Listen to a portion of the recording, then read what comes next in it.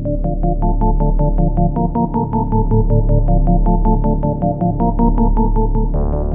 Tori. And he's Nick. And this is I Want to Rewatch. An X-Files podcast, Season 3. Episode 1. The Blessing Way. So before we start, we just wanted to do a quick tribute to Ed Asner. We're recording this on August 29th, 2021. And this morning we learned he passed away at the age of 91.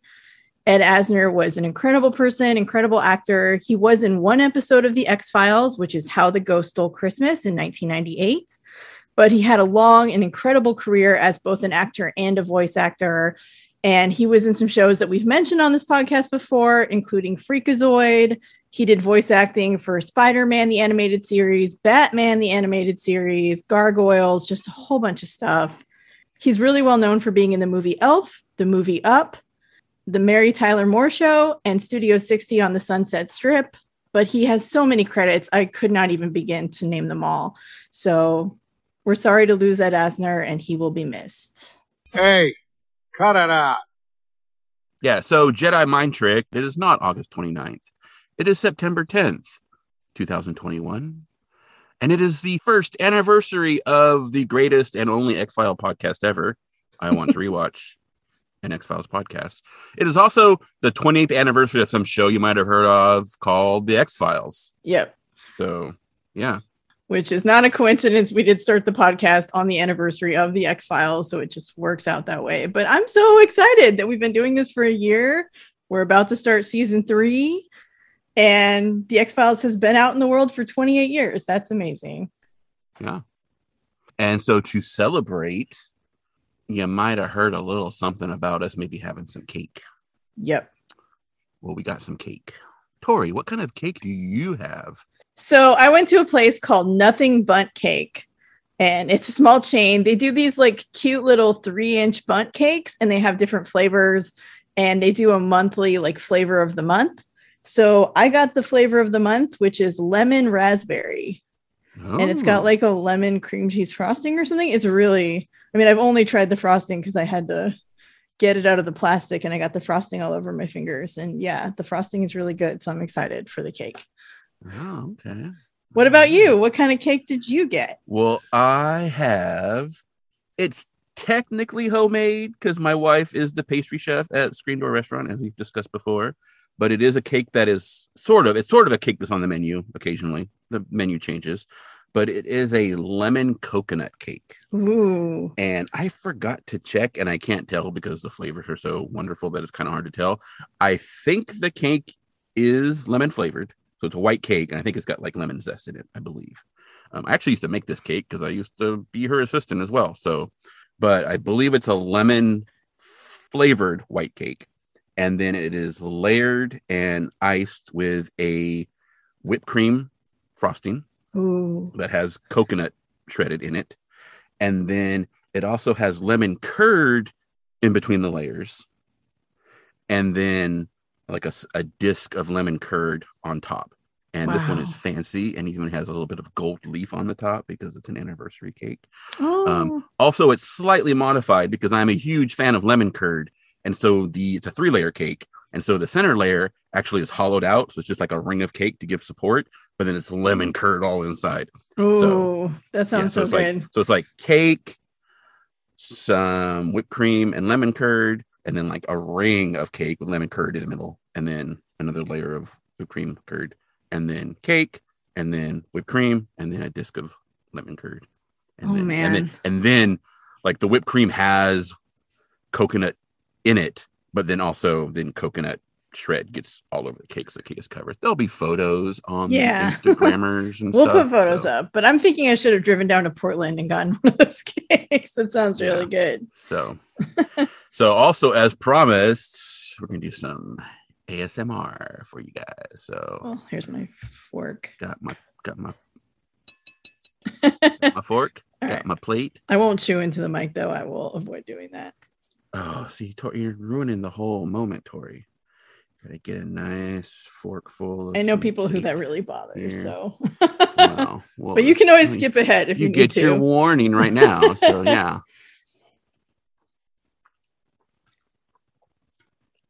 Yeah. Yeah. This cake is really good. It's got a lot of lemon and raspberry flavor. And like the thing I like about Nothing Bundt Cakes is that even though it's like kind of a chain and, you know, whatever, like I don't know, the cakes are always so moist and like tender. They're always really, really good. I really like them. Well, Tori talked. I'm just eating my cake. Well, you know, I would have made my own, but I did not have time.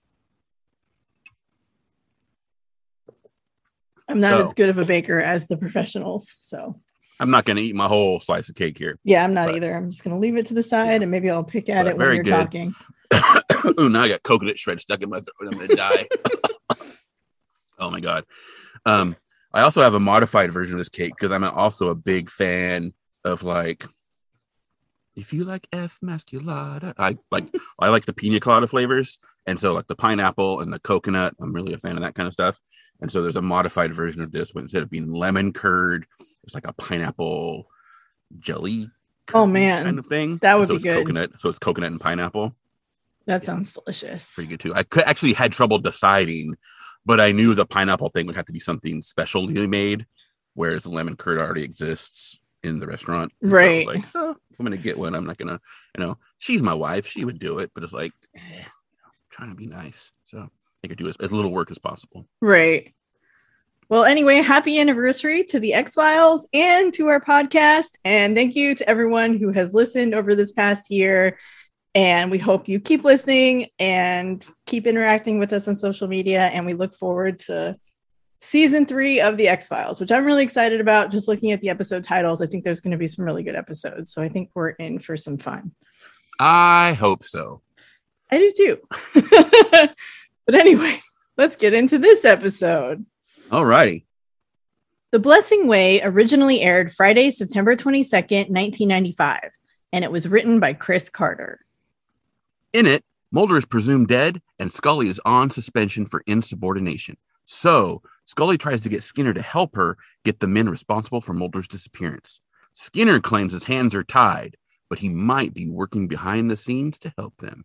Meanwhile, Scully learns that she has a strange metal implant in her neck, and then she learns that there's a hit out on her and that the assassin may be someone she knows. Ooh. Scary. Whoa.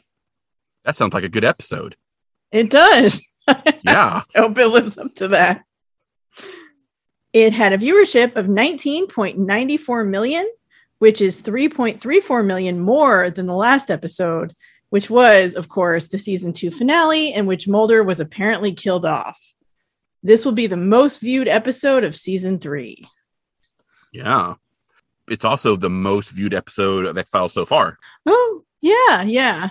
So yeah, that whole like summer of speculation and media going, did this guy kill off his main character? I mean, it worked, right? Like people tuned in. We all wanted to know what happened. I don't know if we'll get a satisfying answer to that question, but we did want to know. Oh, Tori and her hints. Okay. I know. I can't sit on my cards. I just have to throw them out on the table. So before we start, for clarity, and also I feel kind of bad. Like we joked a little bit in Anasazi about the man who I call like Eric's father, because like they don't specify who he is. It's obviously Eric's father. It's Albert's son. Like that's clear. They just don't specify it in the episode, and the actor's not credited in either episode. So the character is never named, but he is played by Byron Chief Moon. Brian Lowry and IMDb erroneously credit him as Tim Michelle in The Blessing Way, despite having correctly credited him in Anasazi as Byron Chief Moon. But I think, well, I know that's because Brian Lowry's trash, and obviously so is IMDb most of the time. And Brian Lowry's editor, apparently, because no one reads the stuff. What's weird is that because he's not credited in either episode officially. So unofficially, he is credited as father in Anasazi, and then unofficially credited as Albert's son in The Blessing Way. So it's possible these aren't the same character they're referring to, but I don't know who else would be father in Anasazi. And It is the same actor in both episodes, and that actor is Byron Chief Moon. Mm-hmm. So all this could have been avoided, however, if X-Files would stop giving white people who barely appear on screen credits and then continue to ignore people of color who often actually have speaking lines. So Yeah. Seriously, I mean, X-Files, come on. If you're a white person walking by the set, you get a producer credit. And if you're a person of color who has a speaking role, it's like you might not even get acknowledged as a role, even though you had a line we've in the had script. people that we've referenced have been like in previous episodes, and we go back and look, and it's like, oh, I didn't even know like that was even a character. Like we totally missed them, and yet they got credit. And then there'll be people who have lines and like scenes with the lead characters and don't get credit at all. So it's just kind of like, and it's usually people of color, Hispanic, Black, Native American. So it's a little not cool. Nope, super not cool. Yeah, and again, racism is not cool. Just because you don't agree with us. That's I mean, you can, but if you leave a review that's like 1 star, they hate racism, I don't think that's going to hurt us as much as you think it's going to. Yeah, it just says more about you than it says about us. So, anyway. I don't even read our reviews, so I don't even know. Yeah, Cake can only do so much. I'm sorry, people. Okay, we're starting off hot. Cake is going to cure everything because this episode requires a lot of sugar. Oh man, Tori again. Woo, coming in. Sorry, again, cards on the table. Not the best episode, and I think I liked it more than Nick. But I mean, I think that we can both agree it's not amazing. So that's not necessarily saying a lot. So anyway, we open with a last season on the X-Files recap. I do have to wonder whose voice that is. I don't think it's Chris Carter's voice. No. And they didn't go with the in a world kind of voiceover. It's just some dude saying like last season on the X-Files. Yeah. I don't think it's not anyone we're supposed to know. So. Okay. Yeah. It's not like an actor. It may be just like a PA or something. I have no idea. Anyway, the recap shows like the alien body on Eric's blanket. And we get, dialogue kind of stuff in the scenes where the scenes have dialogue. The Thinker is giving Mulder the top secret defense files on UFO. And then like Skinner's got Mulder in a chokehold. And then Mulder like finds his dad. And then he's yelling at Scully about being a spy with her little notes. And then Scully's like, my name is in these files. And then Mulder's calling Scully on the phone from inside the train car full of bodies. And then they're like, Mulder's not in there. And then Cigarette Smoking Man is like, burn it, and boom, it blows up and there's fire. And then they use a nice transition where it's the same fire. And then we get a voiceover from Albert. He tells us there's an ancient saying that says something only lives as long as the last person who remembers it. His people have come to trust memory over history. Like fire, memory is radiant and immutable, while history serves those who seek to control it. Those who would douse the flame of memory in order to put out the dangerous fires of truth. Those men are dangerous and unwise. Their false history is written in the blood of those who might remember. And then all these soldiers burst into Albert's home and they hit Eric's dad with a rifle butt, boom, knock him on the ground. And then they force Albert onto his knees. And then they tell him to put his hands behind his head. And the cigarette smoking man comes in. He's got Eric with him and he demands to know where Mulder is. And Albert tells him he doesn't know. And the cigarette smoking man says, Mulder's car is parked outside. And then he and Albert kind of have like a little stare down. And then the cigarette smoking man shouts that he wants Mulder and the files. And Albert's like, you'll find nothing here. And the cigarette smoking man nods and then boom, they hit Albert with the butt of a rifle. And then we cut and Scully arrives at Albert's and the place is like just torn apart. And Eric's dad is tending to Albert's wounds. And then Scully is like, what happened? And they tell her there were men looking for Mulder. And then she asks where Mulder is. And Albert just kind of shakes his head. And then Eric comes out of the bathroom and his face is messed up. Like he had a couple of like little cuts and bruises when the cigarette smoking man dragged him in. But like now, like his face, like one half of his face is all like red. His lips are all busted up. One of his eyes is swollen shut. Not pretty. Then we cut to the quarry and Scully runs down the hill to the train car. And the smoke is still billowing out of the opening. And she looks at it. And then she looks around at the canyon. And she screams Mulder's name. Khan! And then there's no answer. Mm-hmm. Yeah. She doesn't really say Khan. She says Mulder, like I said. But it was that kind of scene. Yeah. So, yeah. And then theme song. Yep. Which apparently I did read. Like there's some minor note changes. It's shortened a little bit or something. Mark Snow did, and then it's going to stay this way for like several seasons. I didn't notice it. I don't know if it's true, but apparently that's the thing on the internet is that there's a couple of note changes in it. So I could see that. For what it's worth, I really love Scully's outfit here. She's got like this satiny green top, and she's got these high waist pants, and it just looks really nice on her. Just apropos of nothing. Yay, again, if they're going to have her run, they need to give her a better bra. But yeah, but I mean, she looks nice, so she probably wasn't planning on yay for running, wardrobe. maybe. So I don't know. No, she was probably like at a coffee shop or in town trying to get. Yeah, I was gonna say it's super convenient that she was gone that whole time. They could at least had her come in with like a bag of groceries or something, make her look like she was doing something. Yeah, instead of just hiding out. I know, with some ice cream and pickles, and so I know she's in on it. So anyway. Oh, yeah. I don't think she is. There was one thing I did notice though when could we see like the train car burning, right? They keep showing the train car burning. It's covered in plastic sheeting except for the opening. You can like see it kind of wrinkled along the edges, and then like when they close it on the opening, you can see the edge of the sheeting is kind of burning a little bit too, like the flames kind of lick it. And I'm kind of like, did they literally rent a train car and bury it and then didn't want it to get messed up, so they covered it in plastic?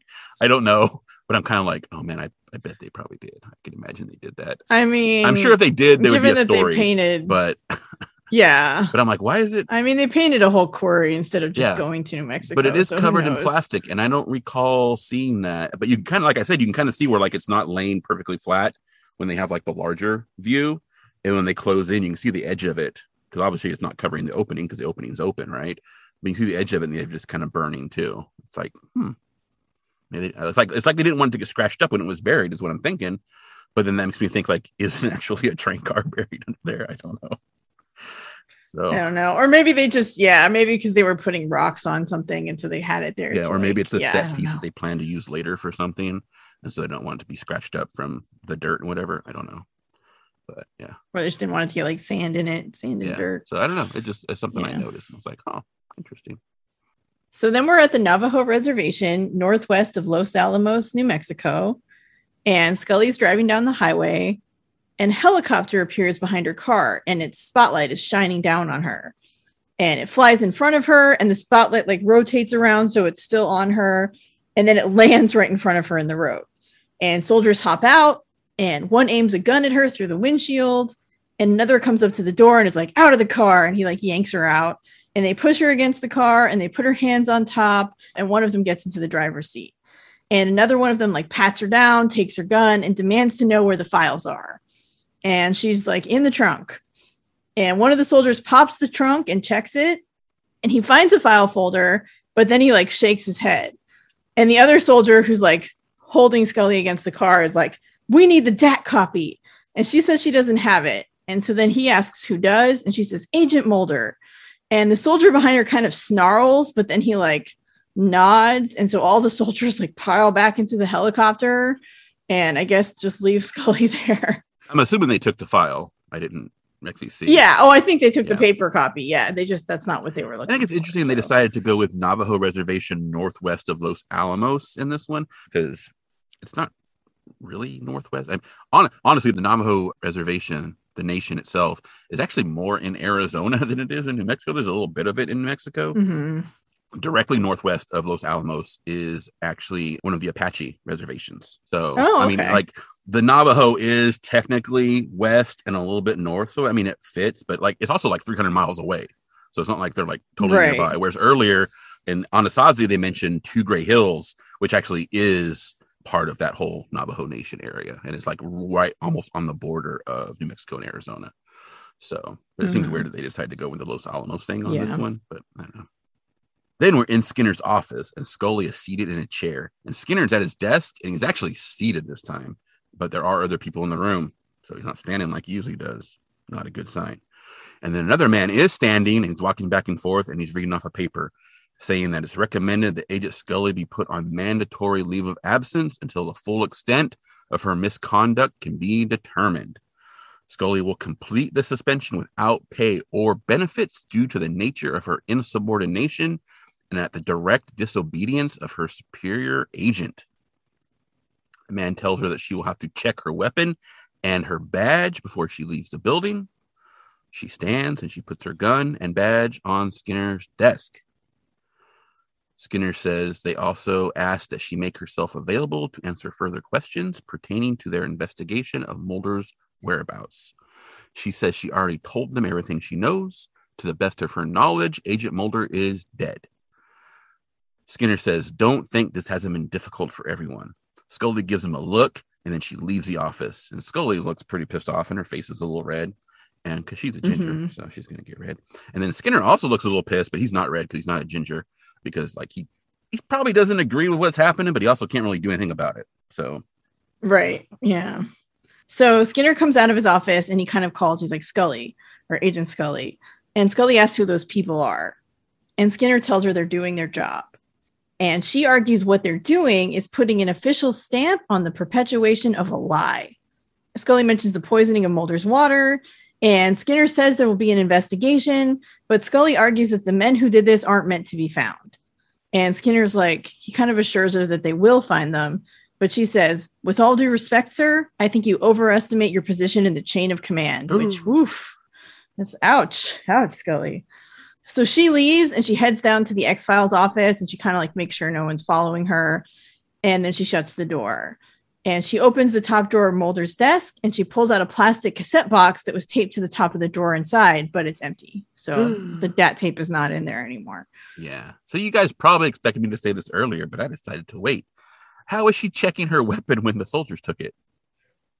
I'm assuming they gave it back to her like when they left. I'm assuming That'd be weird because if they gave it back to her, she could totally start shooting at them. I would think they would not do that. Yeah, I think they probably know that she wouldn't, so they probably like think that tossed it on the seat. That and didn't do it. I don't think. Yeah, I don't think that's they would also give it back. possible. So, In universe, I'm saying they gave it back to her. In the script, they probably forgot. And then, it, so she gives them her gun. She gives them her badge.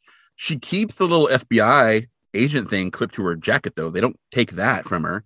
And then, like, why is she not escorted out of the building like someone who is no longer allowed to work here? They just, like, let her roam around. She sneaks into the office, goes in the X-Files office.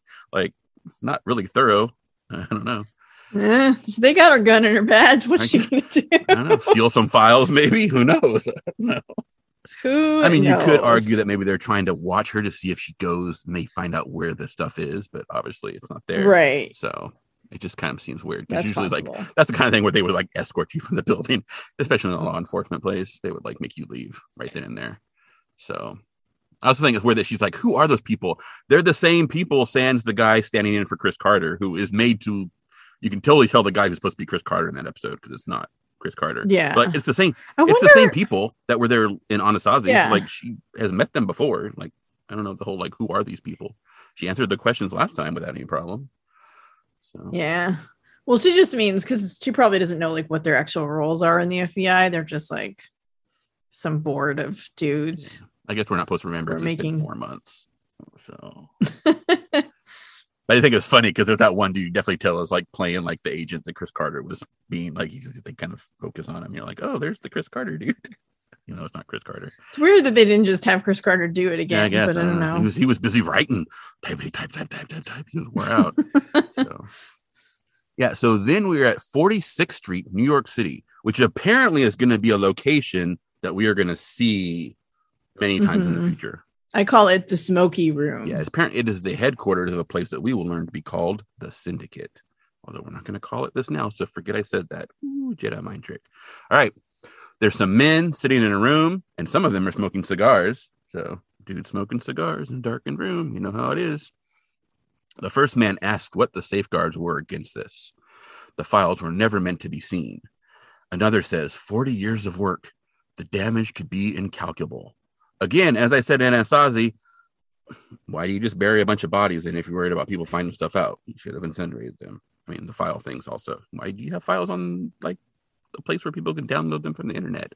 Anyway, so the cigarette smoking man steps out from behind someone we will start calling the well-manicured man, who is seated in an armchair.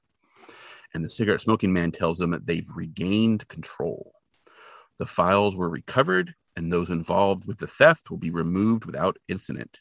The cigarette smoking man tells them that they will handle the FBI internal situation as usual, and the immediate attention will be limited to a few scattered obituaries. The first man asks about the Mulder problem, and the cigarette smoking man says Special Agent Mulder is dead.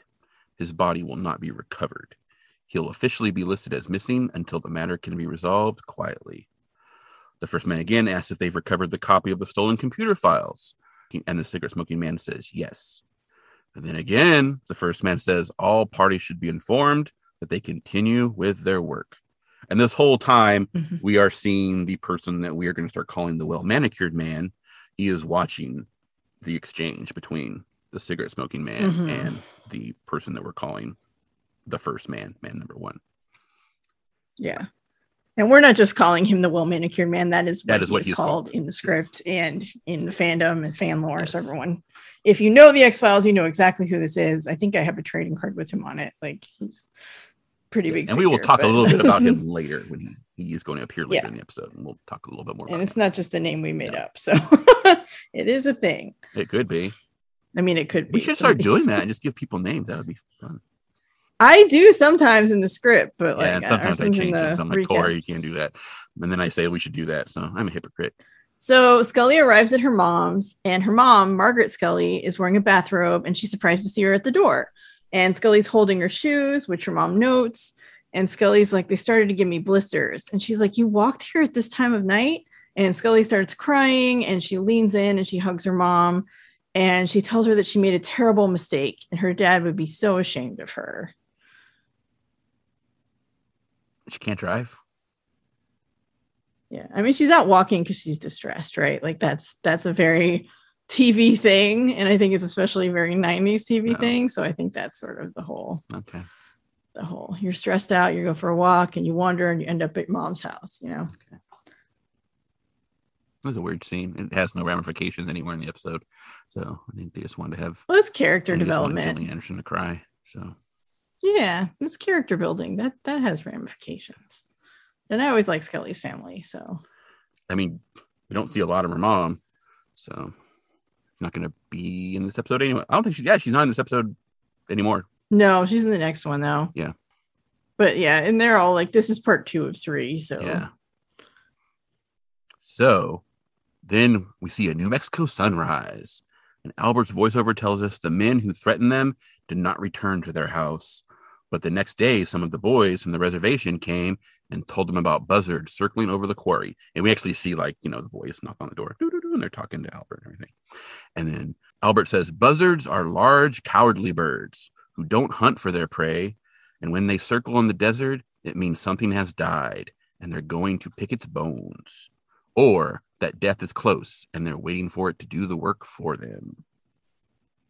Yeah, Albert's coming in hot with some hot takes on buzzards. He has some strong opinions. So then we see they all go out to the quarry, like Albert and like the neighborhood kids and, Eric's father and then Eric, they all go out to the quarry. And Albert says they go out to the quarry, but they don't see what the buzzards see. But Albert remembers that when he was a boy. So again, we're getting a combination like the scene, then we're also getting Albert's voiceover. So Albert remembers when he was a boy, he found a body out there just like Eric did, buried under the rocks, but the buzzards wouldn't touch it. And then he walks over to some rocks and says that they found what the buzzards knew was there. At first, they didn't know who or what it was, only that death was upon it. And then we see a hand with like a watch on it, sort of, kind of sticking out from a bunch of big rocks. And it's not an alien hand. So the alien bodies obviously are what he's talking about. The buzzards wouldn't touch the alien bodies, right? But there is a body they would eat because they would eat them some Mulder. Mm-hmm. Yep. And then it's commercial. Yep. Because Mulder's dead. I mean, almost, probably. Oh my God. So we've talked about this before, but those rocks are hardcore painted rocks. Oh my God. They look like crap up close. They are bad. You're like, what's wrong with those rocks? Like, oh, they're painted with like 80 coats of paint. Yep. It's not great. It's not a great look, but it looks great from a distance, but not up close. No, up close, definitely you can tell that. No. Yeah. So we see men removing the rocks while Albert's voiceover tells us that the desert can kill a man in a day. And as they dig Mulder out, Albert sees something else under the rubble. He sees one of the alienoid-looking bodies. And they carry Mulder on a homemade stretcher using a blanket. And Albert says the FBI man surely would have died if he had not stayed underground and out of the elements. But even so, death was near. Yeah, I made that sound more sinister than he did. He has a nice voice. Well, I mean, his voiceover also is they keep trying to do like that native wisdom kind of thing. Where he doesn't Yeah. say, like he knows Mulder's name, but he gives him like the FBI man. It's like I know. It's like yeah. No, I mean it's written by white dudes. Okay. I know. It's very written by white dudes. Yeah, and we'll talk about nothing against, the guy playing Albert. No, the guy playing Albert does a great job. He has a great voice. I would Yeah. listen to him read audiobooks. Like he's really like, he's also a good actor. In Anasazi, he has a pretty good career. Yeah. Undoubtedly, probably playing Native American characters written by white dudes. Probably. But- He's probably used but, to you it, know, honestly. And that But yeah, sucks it's like that he had to be. you know but... what? At some point, it's a paycheck. So at least I'm getting something from the white man. So. Yeah. Let's hope that as we move forward in time, Native representation on TV improves greatly. But anyway, This is the 90s. This is where we're at. So they bring Mulder to a tent, and I think it's actually a Hogan. I don't remember if this is the tent or the Hogan. There is a Hogan. Hogan. Hogan. Yes. It's spelled like Hulk Hogan. Yeah, like Hogan. Hogan. Pronounces it Hogan. I don't know how Okay, that's so it's a pronounced, but he Hogan. pronounces it Hogan. Okay. So And Albert tells us in accordance with the ancient tradition, they put 4 twigs on the beams of the Hogan to summon the holy people and tell them a ceremony will be held. And the ceremony they're going to perform is the Blessing Way chant, not a real ceremony. Only the holy people can save Mulder's life now. And Albert lights some brush on fire in the Hogan and waves the smoke around with like a ceremonial feather. And then we see Scully, and she's tossing and turning in bed. Oh, I don't know. You should probably do the scene because it's the next scene, right? So okay. Oh, and it's Frohickey. it's Frohickey. Yay! I forgot about Frohickey. And I did because I wasn't sure, because I'd heard him say it, and I saw what you put in the notes, since I wasn't sure, like spelling wise or anything. So I actually looked it up, and they actually do treat it really. I mean, they use it for what it's actually used for. It's actually, and they made it like the building they use actually looks like a real Hogan. Yeah, and that is what it's used for. So they did that part great, and it is a Navajo thing. It's not just some random Native American thing. So they actually did a pretty good job on that. I'll grant them that. We'll talk later about it, but Chris Carter did go witness like a Navajo ceremony because the Navajo were like, dude, if you're going to write about us, you have to at least know something. So he probably knew that, and he used that part that he knew, which was the building.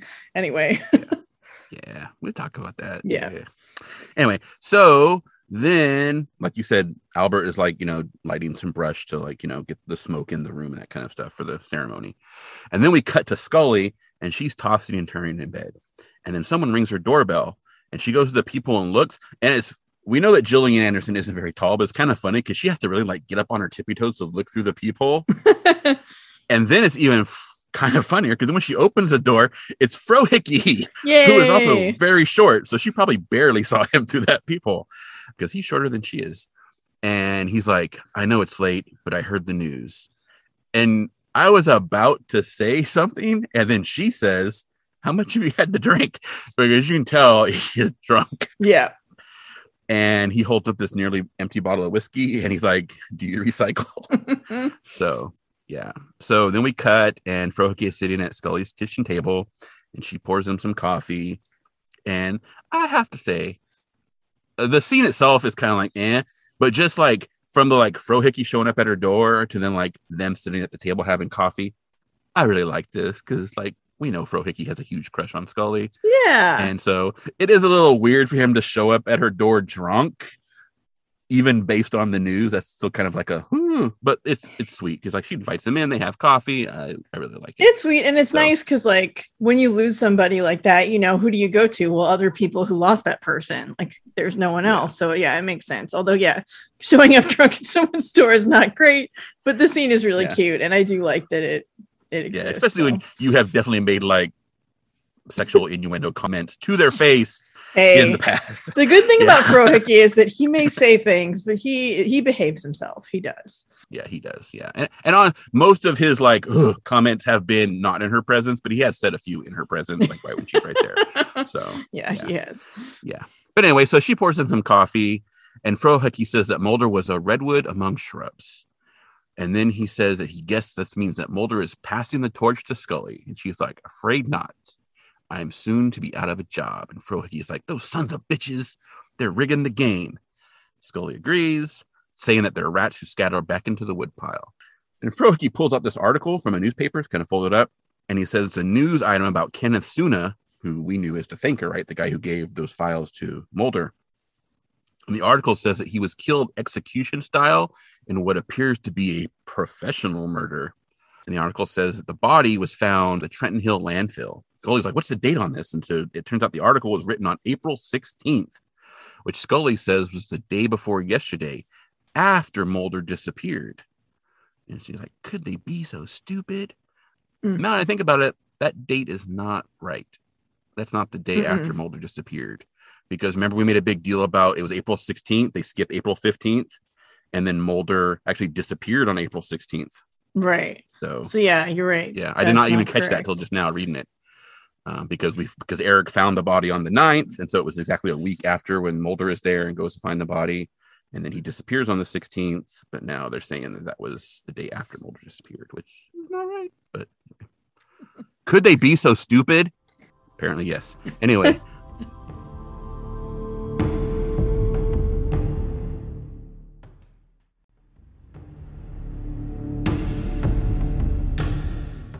So then we get a shot of the starry sky, and Albert tells us that the Blessing Way is a healing ritual passed down by their Navajo ancestors. Again, not a real ritual. The songs and prayers must be followed as they have been for centuries, or the holy people will not be summoned. So inside the Hogan, Albert is drawing symbols, and he says he watched his father perform this ritual and saw its healing magic. But his fear for Mulder is that his spirit did not want to be healed, that it wanted to join his own father who had died and didn't want to return to the world of the living. And Albert sits next to Mulder, and he uses his ceremonial feather to make gestures, and he puts some ash on Mulder's forehead. And then he chants while another man beats a drum. And we see Mulder covered in leaves on a cot floating in the sky. Sorry, we will talk about this. It's very hard to talk about this with a straight face because it is a little bit silly. Oh my God. And so Albert says, if his desire to join his ancestors is too strong, the ritual won't work. Yeah. So the next scene we're going to do straight. Yeah. We'll talk about it later. We're going to try. Yes. You can probably get through it without giggling. Okay. I will do it. Yeah. I'm not even going to visualize. I'm just going to read the words. So yeah. As Mulder floats, masked figures stand in a line behind him. And then one of the masked figures steps forward and morphs into Deep Throat. And he stands next to Mulder, and he has like a soliloquy about how like being dead isn't great and not having time as a thing, it makes it difficult. But he tells him that he comes to him with the dull clarity of the dead, not to beckon him, but to feel the fire that burns in Mulder. The truth may be found in death, but it's hollow without justice or judgment. And he urges Mulder to go back. Awaken the sleep of reason and fight the monsters within and without. And then we get a scene where like there's these gas canisters drop onto like a floor, and we find out it's the train car. And it's a train car with all the little alienoid people, except the alienoid people are alive and they're running around because they are being gassed to death. And so like the canisters go in, and then someone closes the lid, and they run and they squeal and they fall on the ground and they're crying. It's not a cool scene. And it's hydrogen cyanide. We see it like focuses on one of the canisters. Yeah, so it's pretty freaking horrifying. So we get like this silly scene, and like it's not supposed to be silly, but like, and then we get that flash, which is just freaking horrible. Yeah. And then we come back, and another one of the masked people. So like all these dudes in shadow, they're all dressed in black, and then like their faces are obscured either digitally or with a mask. And then as they step forward, they morph into like Deep Throat. And the next one comes forward and morphs into Bill Mulder, Mulder's dad. He stands over Mulder, and then Bill is talking. And as Bill is talking, at one point, Mulder opens his eyes and looks at his father. So he wakes up. But anyway, Bill tells Mulder that the lies he told him were a pox on his soul, and that he stands there ashamed of the choices he made so long ago. He says, "You are the memory, Fox. It lives in you. If you die now, the truth will die, and only the lies survive us." And then Mulder asks him if his sister is there. And Bill says, no. He says the truth he thought would destroy him is the truth that Mulder will learn if he goes forward. And the scene ends. Yep. Yeah. Mm-hmm. It wasn't a good scene. No. It wasn't like narratively, it wasn't great. And then execution wise, it was not great. Yeah. I mean, I'll talk about it at the end of the episode, but I feel like they could have just cut all this stuff and just found Mulder in the desert. I think, anyway. David Duchovny wanted his own one breath scene is what he wanted. Why he wanted it, I don't know. But apparently that's what he wanted. Like, Deep Throat talks for over a minute. Yeah, it's really long. Yeah, Bill Mulder talks for like a minute and 40 seconds. The whole thing is like almost 4 minutes long. I like timed it. It's like very long. Like 3 minutes and 45 seconds, and it feels like 10 minutes. It's not great. Yeah.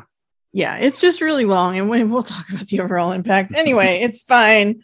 So then we're at FBI headquarters in Washington, D.C., and there's this woman, and she's giving a tour of the FBI headquarters. So clearly this is like a public entrance, and she's talking about the building's history, and Scully is behind the tourists. And when she reaches the metal detector, she pulls out her keys, puts them in the little tray, and the guard comments that, oh, they're making you come in the front door these days, huh? And she's like, for now. And she walks through the metal detector and it beeps. And the guard asks if she's carrying her weapon. And she says no. And he's like, oh man, I'm sorry. And he like pulls out the wand because he's got to wand her. So he starts, running her over her clothes and whatever. And he's like, yeah, I once had a shirt pin and a collar set the machine off. So you can just go ahead and go on through. Like he can't find anything that's beeping. So nothing beeps. So yeah. He just lets her go. So she thanks him. And then she's seated outside Skinner's office and he asks her to come in. And so basically Scully has requested a meeting with Skinner. So he's like, you needed to see me regarding this investigation. And so she tells him about the news article about Suna's body. And she has reason to believe he was killed by the same men who killed Mulder and Mulder's father. And the man's death postdates Mulder's disappearance, which means that Mulder could not have killed this guy because Mulder's obviously being set up to take the fall for his dad's murder. And so she wants Skinner to run the ballistics of Mulder's father's death against the ballistics on this case. And Skinner asks what that will prove. And Scully says if they can prove the same gun was used, it will clear Mulder and help them find the man who did it. And Skinner kind of reminds her that she's been relieved of her investigative function. And she says she knows, but she thought this might be helpful. And he's like, it's not. This case would have been handled by Trenton PD. If there was a ballistics match, it would have already alerted their system. And Scully's kind of surprised he doesn't want to check. And Skinner tells her that she underestimates the duties of his position as assistant director. So he's kind of getting back at her for her comment earlier. Yeah, throwing it back in her face. Yeah. And she's like, I just wanted to help. And he accuses her of just wanting to help her own situation and get back to work faster. But she insists that she wants answers. And Skinner says, and so do I. He's pretty harsh about it. And he tosses a paper across his desk. And he wants to know why he was asked to execute a search warrant on her apartment to look for a digital cassette. And Scully says she doesn't have it. And Skinner asks if the tape is what Mulder died for. And Scully believes it is. And he tells her that if she wants to bring him a smoking gun, she can bring him this tape.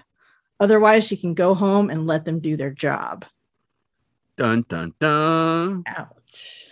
So Scully leaves through one door.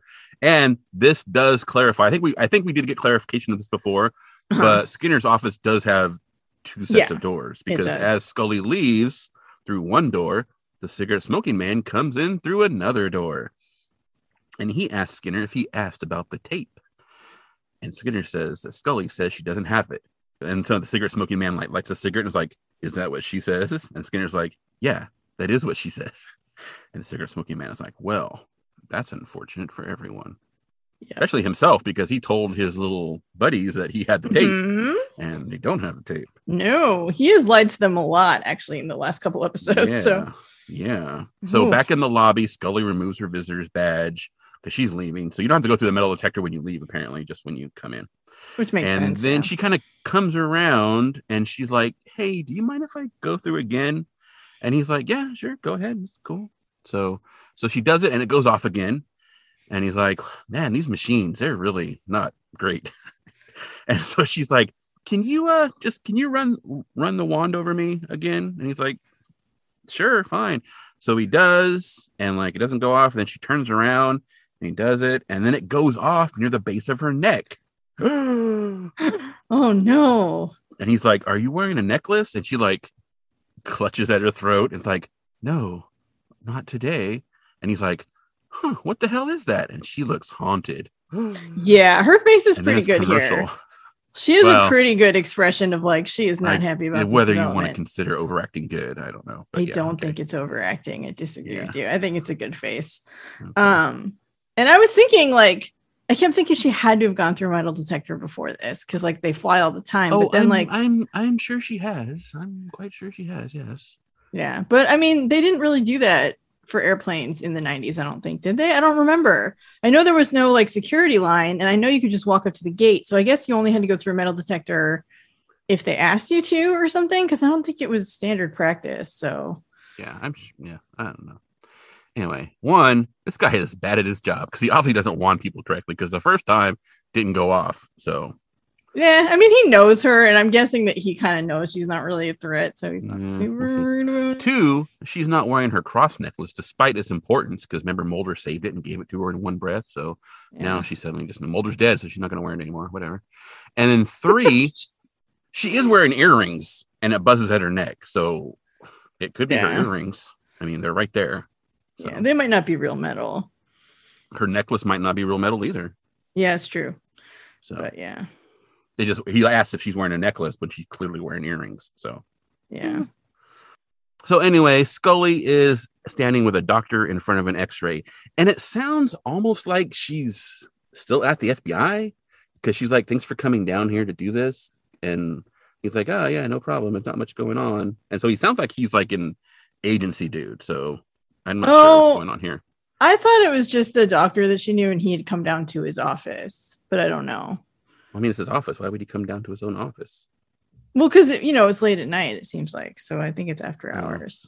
That was the impression that I got anyway. So he's standing in front of an x-ray and it shows this tiny piece of metal, which we see like from profiles. They took like the x-ray from profile. So it's kind of hard to see what it is. It's just like looks like a little piece of rice maybe or something. And it's embedded in the soft tissue at the back of her neck. And she's like, what could it be? And he's like, well, it could just be a piece of buckshot. And he's like, maybe, you got some like shrapnel at some point in the course of your job and just never realized it. And then he goes and he like feels and he's like, oh yeah, I can actually feel it under the skin here. And he's like, oh, and now that I'm looking closely, there is a little tiny scar right there, which, I mean, would you not look before you took the x-ray? I don't know. Anyway, he's like, I can give you a local right now and pull it out if you want. And she's like, okay. And so, she holds her hair back and like gets everything ready. And then that's when she thanks him for coming down to the office so late. And he's like, no problem. Which is why I don't know. I don't know where they're at. It just seemed weird. And that's when he says she was probably wounded in the line of duty and didn't know it. So, yeah. I'm just like they didn't do any scans of her body when she was found. No one's done x-rays. Like, dude, remember at least what happens in your own show when you're writing scripts. Come on. And then Scully just never touches her body, apparently. Because, like, why would you not? I don't know.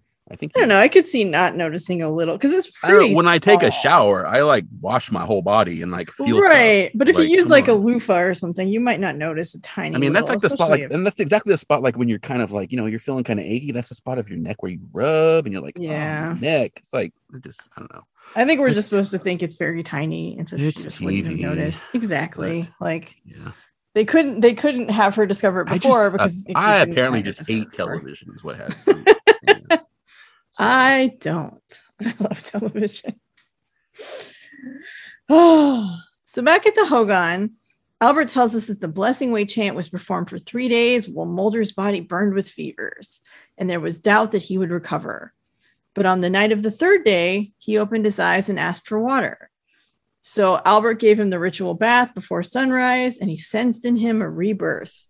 And then he gives Mulder some food and says it will take time for him to regain his strength. Mulder, we've seen this previously. This scene is just super exaggerated though, so I have to comment. He has like a giant bullet hole in his shoulder in the front because Scully shot him in Anasazi, right? But like this bullet hole is like the size, like if they use like a door breaker shotgun round at him or something. It's like super huge. It actually looks super infected as well. But then like they pan around in the shot and his shoulder on the same side is uncovered on the back. And he's got like this little tiny bruise, like not even a hole in his shoulder. And like the bullet was supposed to go through. Like, come on, dude. He's got like this giant like artillery round in his front of his chest and then like a little bruise on his back. Like, come on. The makeup crew got distracted doing the front and forgot to do the back. They got too excited about this bullet wound in the front. But it's super like you could put your thumb in the hole. It is so big. And then it's all like puckered around the edge. It's nasty looking. But like, I don't know if the bullet holes look like that. But speaking of things in people's body, the doctor is looking at this super tiny piece of metal that he pulled out of Scully, and he's looking at it under a microscope. And he's like, it's definitely not buckshot. He's like, I know what it looks like to me, but you want to have a look at it? So she goes and looks at the microscope, and she's like does a double take, and she's like, it looks like a computer chip. And he's like, that's what I was gonna say. So, So then Scully is at a table with her sister Melissa, and she shows Melissa the glass vial with the little chip, and she tells her she doesn't know how long it's been inside her. And Melissa tells her it's frightening and she needs to figure out what it is. And Scully says she doesn't even have access to the FBI labs. But Melissa is talking about accessing her own memory. She has to have that information. It's just locked so deeply she can't access it.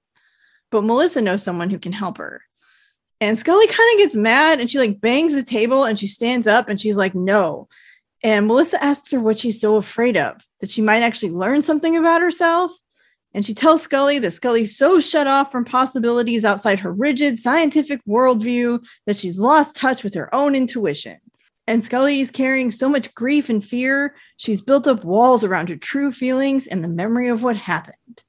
And Melissa's like, please, Dana, do this for me. So like she's trying to get her to go to hypnotherapy, which is something is that what she's going to have her do? She might do, I guess.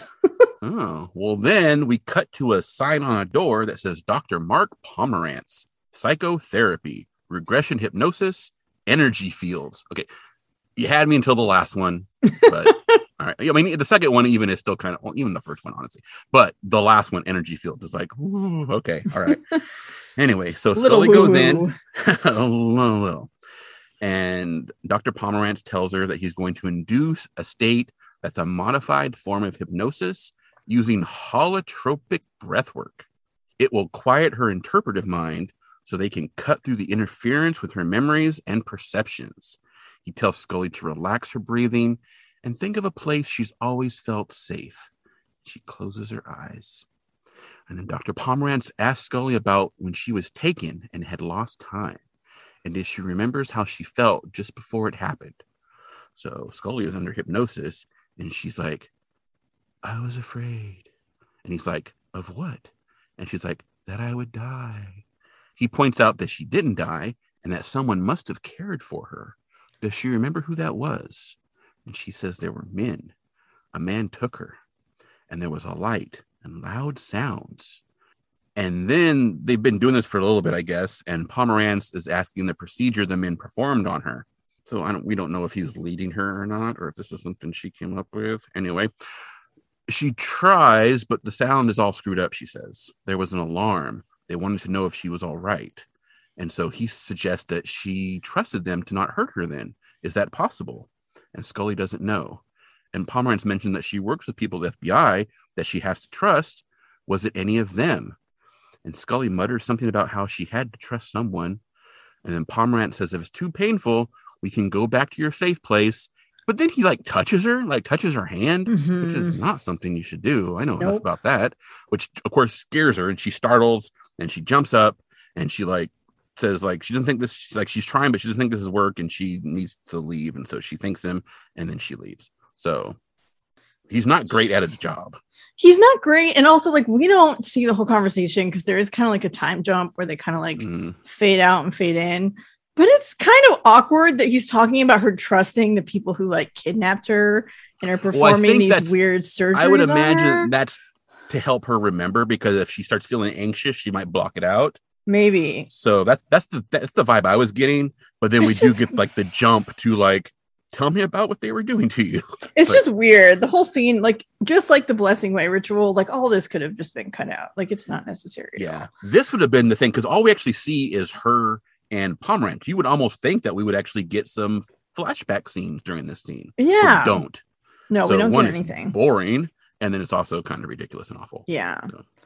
But Dr. Pomerantz is played by Alf Humphreys. He appeared in the episode Space as a NASA controller, and he'll appear in one more episode, which is Detour. Yeah, he was apparently credited as second controller in Space. Mm-hmm. And he'll also appear in 2 episodes of Millennium. In addition, he's been on Supernatural, The Sentinel, The Outer Limits, and Smallville. What? No, the commish? No, the commish. I didn't look. He might have Man. been in the commish. I might not have He listed it. probably was, honestly. Everybody seems to have been at the Yeah. commish. The commish is going to come up a little bit later, in fact. Yeah. A couple of times, actually. So Scully has left, and she pulls up to her building. So she has a car now. So whatever. She's not walking out of distress now. She's driving from an apartment. Well, she probably should be distressed now, but that scene was ridiculous. Anyway, so as she pulls up to her building, she sees Skinner come out of her door, and Skinner like comes out and he looks around as if someone like is watching him, and then he gets in his car and drives away. So Skinner didn't do a great job. She didn't see Scully right there across the street from her door, but then she's like, because obviously Skinner's coming out of her building. So yeah, it's a little weird to see your boss. Was he in her apartment? We don't know. Maybe. I always thought previously, maybe they've changed. Look, it doesn't sound like they have, but I always thought previously like Scully was in more of like a not a detached house, but like a duplex or something. Whereas now she seems to be like in a building with like you have to go upstairs to get to the door, and it's got like a main like Mulder's building, like there's an entryway and you go up to the different apartments. So I'm not sure if they changed locations or if my memory is just crap. But I seem to remember in Squeeze that she kind of lived more like in a housey kind of apartment. Yeah, so it was an apartment, but it was like on the bottom floor, and it did have more of a house construction. Like maybe it was like. Yeah, so maybe she's moved. I don't know. Yeah, it's possible that she's moved. Her apartment does look kind of different too in season 2 and season. Well, like from when we see like her family there in Beyond the Sea, like it seems to be a different apartment than she has in season 2 with like Colony and Endgame. So I don't know if she moved or I don't know what happened. Yeah, maybe they just lost location and people aren't going to care. I mean, Mulder's iconic poster changes from like season. I think the first season to the second, it changes at some point because they wanted something that was easier to market. I guess they didn't have the rights to market the original poster or something. So kind of like I don't think they had the rights to the UFO folder. Yeah, well, I think the original the UFO was crooked. Yes, it was kind of like actually like at an angle, and then now it's like the iconic. Like if you ever seen our episode art, that is the UFO they use, but I did not use that art. I made my own art. So, but that is the original UFO that they use from one of the other original UFOs, because the photo that UFO originally appears in is actually not the same background that is in the poster or is in our episode art. Yeah. Just for clarity. So back at the Hogan, Mulder is seated with some of the Navajo around a fire, and he's got like a blanket wrapped around his shoulders. And Albert is next to him, and he tells him that he must end the ceremony correctly. Once he leaves, he cannot do any work, change clothes, or bathe for 4 days. And Mulder jokes that it's really going to cut into his social life, and some of the men laugh. And Albert tells Mulder that the boys have a gift for him. And so one of the boys stands up and he hands Mulder this handmade pouch, and it's got a feather tied to it. And he opens it and it's filled with sunflower seeds. Apparently, Mulder asked for them during his worst fevers. And Mulder says during his fevers, he left and he traveled to a place. And Albert says that it's this place, and Mulder carries it inside of him. It is the origin place. And he's like, it wasn't a dream. And Albert says, yes. So it was very, very enigmatic. Yeah. Yes. Yeah. So Albert rubs the sand to clear away the drawing he made earlier. And then he stands and he tells Mulder he's done now. And so the rest of the guys get up and leave. Yep. They apparently actually had a real sand artist come in and make 2 versions. One that they like covered like in an epoxy, so it wouldn't, if it got bumped, it wouldn't get messed up. Oh, nice. And then a regular one for him to wipe at the end of the ceremony. Oh, nice. Because those act like almost like as I'm going to be appropriate. They're kind of like portals. They're like how you get in touch with the spirit world and stuff like that. So you got to make sure you close it when you're done. Yes. So that makes sense. And I thought that the pouch scene with the sunflower seeds, I thought that was super sweet. I thought that was cute and kind of touching, other than, the weird appropriateness of the blessing way and everything else going on. But that was cute. Is Mulder just supposed to wear the blanket for 4 days? Because like I know. I saw that and I'm like, well, he can't change clothes, but does he get to put clothes on one time? Like, is there like an exception where you like get dressed? We don't know if he's naked under that blanket. I think he's naked. I think he's naked. So it's gonna be a little awkward. He's not kidding about it cutting into his social life. Yeah, or hey, it might improve his social life. Who knows? So anyway, so then Skinner in his office and his phone rings. He picks it up and it's Scully. And she's like, I know you came to my apartment. You must have wanted to see me about something. What was it? And he's like, I don't know what you're talking about. And she's like, I saw you coming to my building. And he's like, obviously you made a mistake. Sorry. And he hangs up. And then someone is in his office, apparently. Yes. And he's like, I need to get some air. And he leaves, and we see it's the cigarette smoking man sitting directly across from him at his desk, smoking a cigarette, and watches him leave. So, yeah. She can just call Skinner's office directly from outside the building. That seems weird from the law enforcement agency point of view. So like she'd have to go like through like an operator or like his receptionist or something, just directly call him. She probably has his direct line. I mean, he's her I know, boss. but from outside the building, that does seem weird that you have. Okay. Yeah, I don't know. I guess I don't. Being the FBI headquarters to have like direct outside access to like interior lines seems strange. Huh. So, but I could be wrong. I don't know. The government's not that great at doing their job most of the time. So who knows? Skinner's reaction does say otherwise, but they could have ended that scene differently and left it ambiguous because maybe it wasn't Skinner. I mean, you've established shapeshifters. Like, use that. Trust no one. Like, come on. Oh, I think they will. I think that's going to come up. You're supposed to be a conspiracy theory show in secrets. Like, use them once in a while. I think that's going to come up so much in season 3. You're going to wish that you had not just said that. So okay, well, we'll see. I think so. But obviously, from his reaction, it was him, right? Yeah, it was. Yeah. And I think we're supposed to get that he's lying about it because obviously the cigarette smoking man's right there. And so he's not going to tell her whatever it was that he was. We've got to telegraph to the cigarette smoking man that Skinner is lying. So thereby telegraphing it to the audience. Yes. So, yes. Yeah. But I feel like it would be cooler. Like just, hey, I mean, maybe they figure after 4 months, no one, I guess longer than 4 months since we've seen a shapeshifter, but like no one's going to remember shapeshifters. But your audience is smarter than you think sometimes, Chris Carter. So anyway. So then we get another shot of the starry sky, and this time we get Mulder's voiceover because we haven't had enough stars and voiceovers yet. So Mulder tells us he's been on a bridge that spans 2 worlds. And then he says, "You were looking for a truth that now binds us together in dangerous purpose. I've returned from the dead to continue this journey with you, but I fear the danger may be too close at hand, and I may be too late." And then Scully jolts awake, and she kind of sits reflecting on that. So this is where, I don't know if I've mentioned it before. I probably have, but I do have this theory. I think it has come up, but I have this theory that Scully is actually kind of psychic and doesn't want to believe it and is in complete denial. And I think that's part of why, like, what happens in Beyond the Sea happens. And I think this is just kind of more evidence that Scully has some psychic ability that she does not want to believe exists. Yeah, so this scene was also ridiculous and awful. Yeah, I didn't mind this one because it was short. I have a question for you, though. Because when this scene came on, so we see this, it's the same Starry Night we see in all the other ones, right? When Mulder comes, when we're dealing like with Mulder and like, the healing ceremony, that kind of stuff, right? And then we get Mulder's voiceover. And then as Mulder comes into view, because it's all super digi, right? And like he comes in and then we see like David Duchovny, like just like from the chest up, like in the shot talking. So it's not completely voiceover, right? But when he first starts to appear, I thought it was going to be UFO because like, the light is hitting his hair or something. And so like you see like the lights in his hair. It looks like lights are starting to form like a disc or something. And then I'm like, oh my God, is it gonna be UFO? And then it's David Duchovny's hair. And then it's David Duchovny. David Duchovny is the UFO. He was the UFO all along. Oh, David Duchovny was a UFO all along. Yeah, it does kind of look like a UFO. Yeah. Yeah. But no, this was ridiculous. Yeah, it was. Yeah. All this.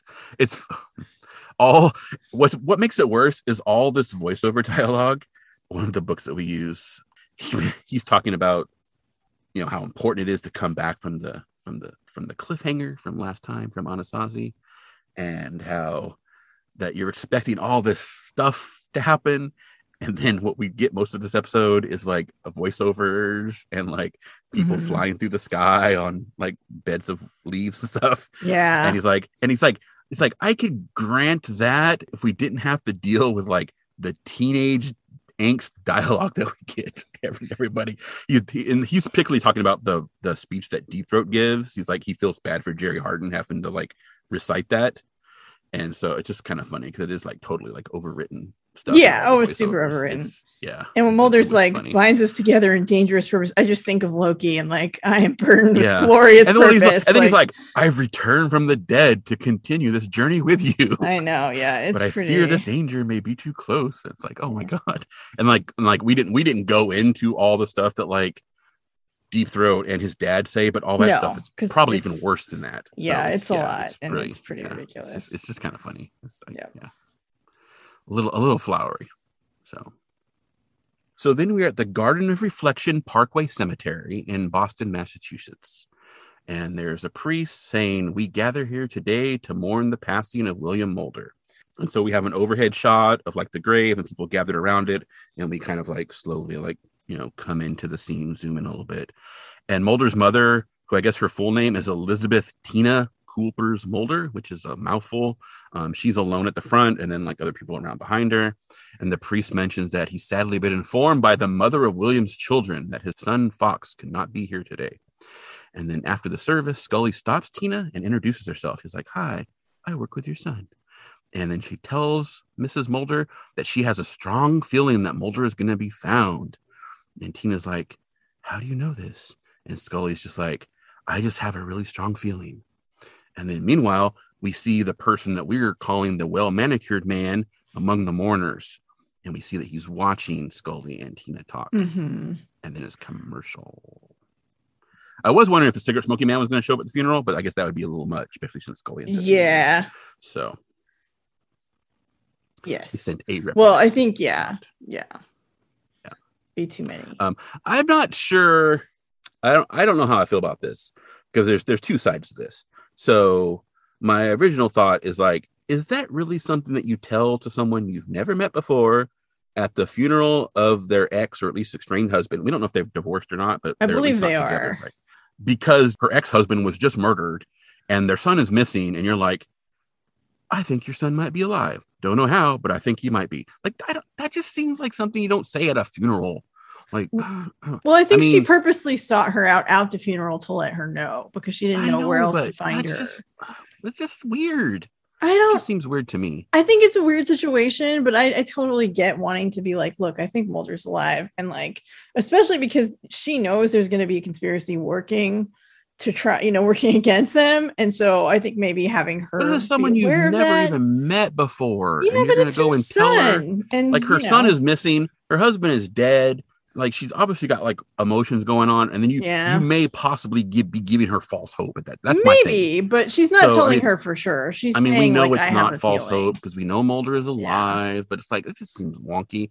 I mean, obviously Tina doesn't really seem that bothered by it because she's like, her acting pretty in this scene, stoic. Yeah, her acting in this scene is pretty, like, she has like zero emotion like on anything. And then like later we're gonna see she's like, "Oh, okay, thank you for that information," and like shakes Scully's hand and leaves. It's like weird, but anyway.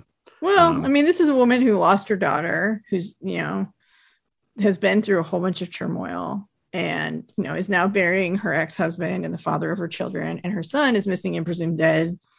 I think she's just one of those people who keeps that all in and doesn't. What I did think was there's 2 things I thought was kind of funny in this scene. So one of them I actually made a note of, and it's in the notes and you see it right now. But the other thing is that the priest does say that he's been informed by the mother of William's children that his son will not be here today. And like, he doesn't even mention her by name, I guess, because they're divorced. You're not allowed to do that. But like when he says that, she kind of looks up at him like, "What are you like that you couldn't say my name or something?" It was kind of funny. I don't know what the intention was, but it seemed kind of funny because like they obviously won't say her name. But then the other thing is when we're in the overhead shot and we're zooming in, the dude standing behind her like totally looks up at the camera and it's like, "Oh yeah, I'm not supposed to look at the camera," and looks away. It's hilarious. Anyway. Nice. Yeah. Spiked the camera. It was kind of good. Anyway, it was actually the best part of the scene, in my opinion. But anyway. See, and I think this part is the best part. Well, that's not part of that scene. It's after the commercial. No, but this part is the part of this whole situation that we're in. Okay.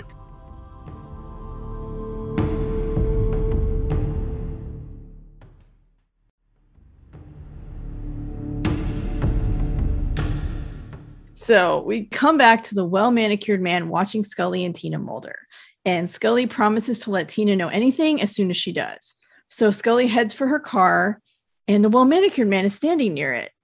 And he says, "Hello, I see you're a friend of the family. So am I." And he asks if she has a moment to speak. And she asks about what, and he says something very important, but he wants to speak away from the others. So Scully and the well-manicured man walk away, and he tells her that he couldn't help but overhear her conversation. Because I think part of why Scully sought her out at the funeral is it's probably a place that like they could talk without being overheard, and then they get overheard anyway. So he asks Scully, "You think the son is still alive?" And Scully asks who he is. And he says he runs a consortium that represents global interests. And she asks, what kind of interests? And he says, interests that would be threatened by the contents of a certain digital tape. Threatened enough to murder? She asks. And he's like, oh my, yes. I love that. I love that. No, he's great. I love it. And he has a British accent as well. Which I'm not gonna he's like butcher, but oh my, yes. It's fantastic. I love it. Anyway. And Scully asks what he knows about Mulder, and the well-manicured man says that he knows Mulder is dead. And Scully says that he's lying. And he says that he's not there to tell her lies. He's there to tell her that her life is in danger too. And she's like, leave me alone. And the well-manicured man tells her that they'll kill her one of two ways. They'll send someone, possibly two men, to kill her in her home with an unregistered weapon that will be left at the scene. And using false documents, they'll be out of the country in less than 2 hours. And Scully's like, okay, you said there were two ways. And the well-manicured man tells her that the other is that someone she trusts will arrange a meeting or come to her house or wherever she's staying unexpectedly. And Scully's like, why kill me? And the well-manicured man says that she wants something they don't, justice. And because they're certain she doesn't have the computer copy of the files they're seeking. And Scully's like, why are you protecting me? And well-manicured man feels his colleagues are acting impulsively, and Scully's death will draw unnecessary attention. And so she realizes he's only protecting himself. And the well-manicured man says that motives are rarely unselfish. And she asks what kind of business he's in. And he says, we predict the future. And the best way to predict the future is to invent it. And then he's like, good day, young lady. And he walks away. Yep. Oh man, he's my favorite. He's really good. Yeah. Yeah. And also it's kind of like, he warns her that someone she knows might be sent to kill her. And then it's like, oh, but Skinner was at her apartment. Could it be? I mean, a shapeshifter could definitely pose as someone you know who's close to you. Yeah. Could be anybody. We know they have access. Well, I guess we don't know they have access to alien assassins because we don't know that they're connected at this point. Right. I mean, I guess we don't know they're connected at all. I mean, maybe we'll find out, but yeah, I assume they're connected. They almost all dress alike. So, but yeah. I do want to discuss method 2 more later, like at the end. Okay. So we'll kind of do like the little pin in it for the method number 2. Someone you know action.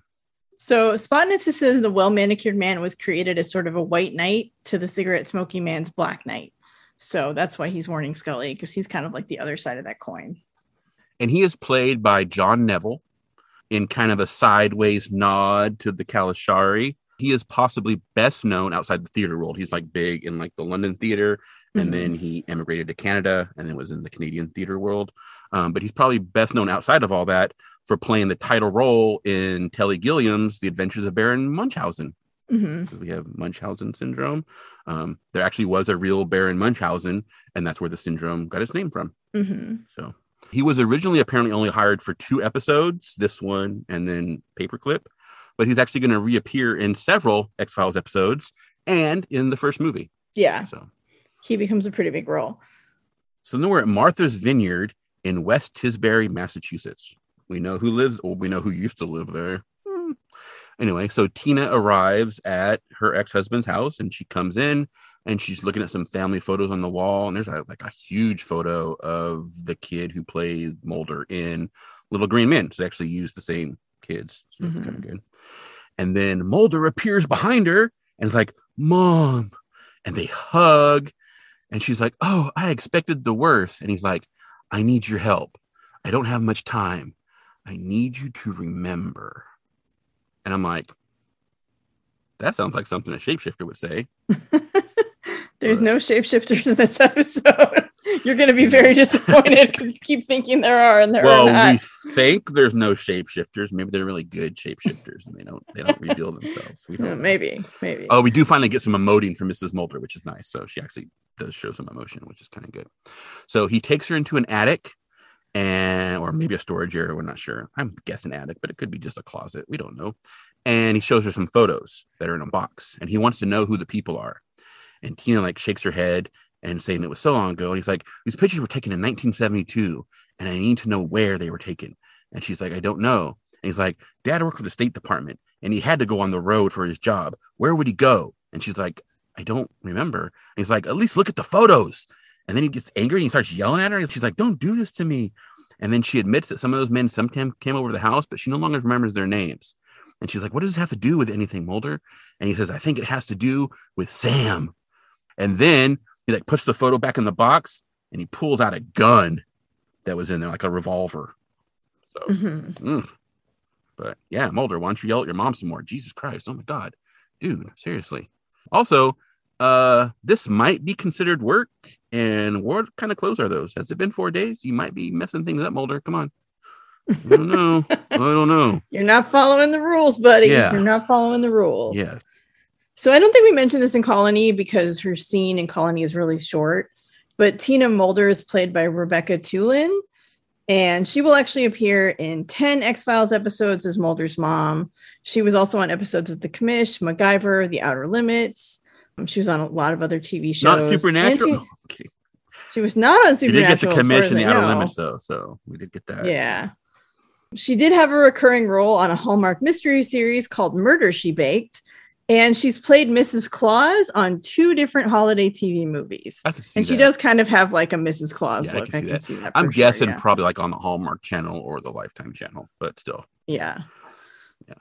So we've talked previously about photos they use on the X-Files, right? There's like the photo of the UFO reflected on the sheriff's car in, oh man, what episode was that? Was that in, I think that was in EBE. And then we had the photo in Fresh Bones that was horribly. Yeah, that one was done. bad. This one's not great either. But my question is like, so we've got a photo of like, I actually forgot to count it. I think it's like 7 or 8 dudes, right? And one of them is Deep Throat. He is the only person that we have previously seen who is not like Photoshopped within an inch of their life. I don't know why, because like, the cigarette smoking man is there and he's totally photoshopped. You're almost not even sure who it's supposed to be. And then there's Bill Mulder. You can tell it's him, but he's photoshopped crazy. And then on the far end is the well manicured man. And he's photoshopped also really bad for de-aging. And then the other 2 aren't photoshopped at all, but like neither is Jerry Hardin, who plays Deep Throat. I think they darkened his hair a little bit, maybe, but it just seems weird that like everyone else has like been attempted to be super de-aged, and then like there's Deep Throat looking just like Deep Throat in the photo. You're like, well, okay, is he like immortal? I don't know. Yeah, I don't know. Kind of weird. But yeah, Mulder, like yelling at your mom, dude. You just came back from the dead. She's still happy to see you. And then you're yelling at your mom in a closet. Yeah. That's not cool. Nope. So Scully gets home and her phone is ringing. And it's Melissa, her sister, who's worried about her. And Scully tells her that she had to go to Boston for a funeral and that something weird happened that freaked her out. And Melissa says she wants to talk to her. And she's like, you're going to be home for a while? And Scully says yes. And so Melissa's like, okay, I'll see you in a little bit. So she's going to head over to Scully's. And Scully hangs up and her phone rings again. And when she picks it up, it clicks and then the person hangs up. So Scully dials another number and it rings. So she's calling Melissa back and it reaches her answering machine. And she leaves a message. She's like, don't come over here. I'm going to go to your place instead. And I'll look for you on the way and try and stop you along the way. And then she pulls a gun out of her drawer and heads out. Yeah. Star 69. Calls back the number you just called. At least in the 90s that worked. I don't think that works nowadays. But back in the day, if someone called you before you had caller ID and you wanted to know who it was, you could hit star 69 and it would dial the number that just called you. So I don't know why she didn't do that, but and obviously Melissa just left and is on the way. Like, what is Scully doing leaving? Like, just like, I'll look for you on the way. Like, she's probably driving. I know. I think she was hoping to catch her, but if you don't get her on the phone, just assume she's already out the door, right? Yeah, like, go outside and wait for her. If you're worried about someone breaking in your, do something. Yeah. Like, I don't know. It's not. If she's worried someone's going to try and shoot her, I guess they could shoot her on the street. That would be easier. So it's not a great plan, but yeah, it's not a great system. No. And Melissa says she's been trying to get a hold of her because apparently Scully's been avoiding her since her appointment with the psychotherapist dude. And so that's what she actually wants to talk to her about because Scully hasn't said anything about it. And like, you haven't talked to me at all since you went to the... And so, yeah. So Scully goes outside. I assume she's heading to her car. Yes. And not going to walk to Melissa's house. And... You're so... Maybe she's got comfortable shoes on this time. She's ready to go. dear. So a car speeds up to her apartment and door opens and it's Skinner. And he's like, come with me if you want to. No, he didn't say come with me if you want to live, but he's like, stops and he's like, get into the car. Get in. We're going criming. Yeah. We're doing And she's science. like, I'm on the way to see my sister. And he's like, I'll drop you off. I need to take you somewhere where we can talk. And then so Scully like, okay, so she like double checks the gun in her little purse and then she gets in the car and they drive off. So not that would really help because the gun is like on her hip way down below in the car. But anyway, yeah. At least she has it. But yeah, she's nervous about getting into Skinner's car for sure. So Scully and Skinner end up at Mulder's apartment. And Scully's like going, like she's a janitor. She's going through like all these keys. And one of them has a little piece of masking tape on it that says Mulder. Like she's never used it before to get in Mulder's apartment. Come on. We know, Scully. You don't have to pretend with Skinner around. She does have to pretend Skinner's their boss, right? Like, yeah. So she opens the door with the key and she's like, after you. And so he goes in first and then boom, she pulls the gun on him, tells him that if she turns around, she's going to blow his head off. And then she has him take 2 steps forward. She also takes 2 steps forward. That's just so she can close the door, right? So then she tells him to go over to the couch, has him turn around, and has him sit on his hands. He's got to sit on his hands like he's in trouble. And so he complies. And he's like, are you going to ask me why I asked you to come here? And she says, I know why. And I want to know whose errand boy you are. And Skinner's like, no one sent me. And Scully sits down on the chair opposite Skinner and tells him that he has the rest of his life to give her answers. Which, I guess like that's as long as you want it to be.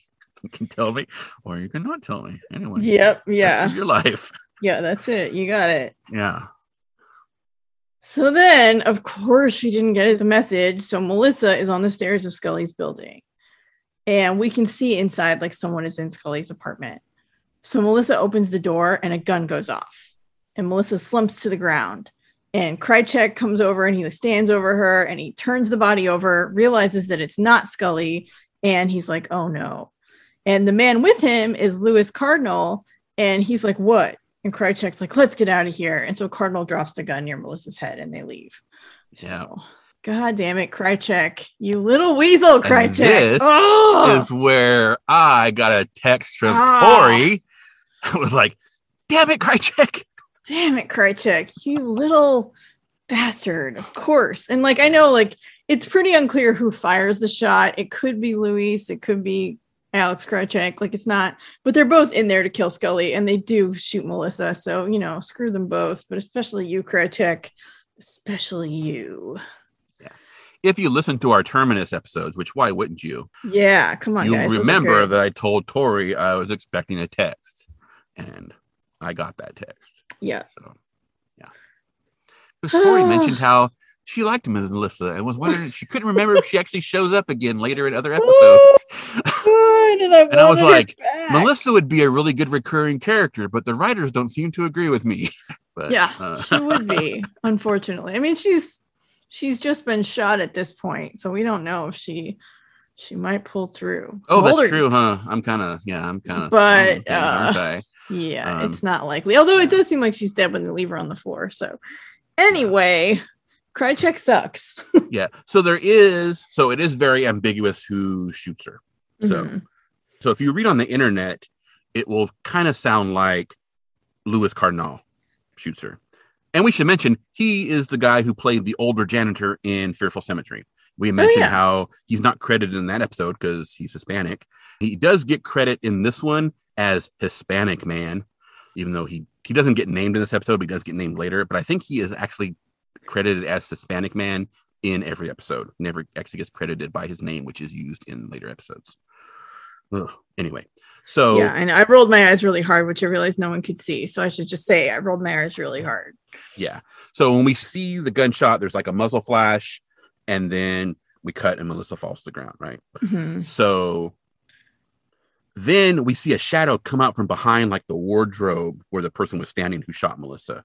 And that person is Krychek.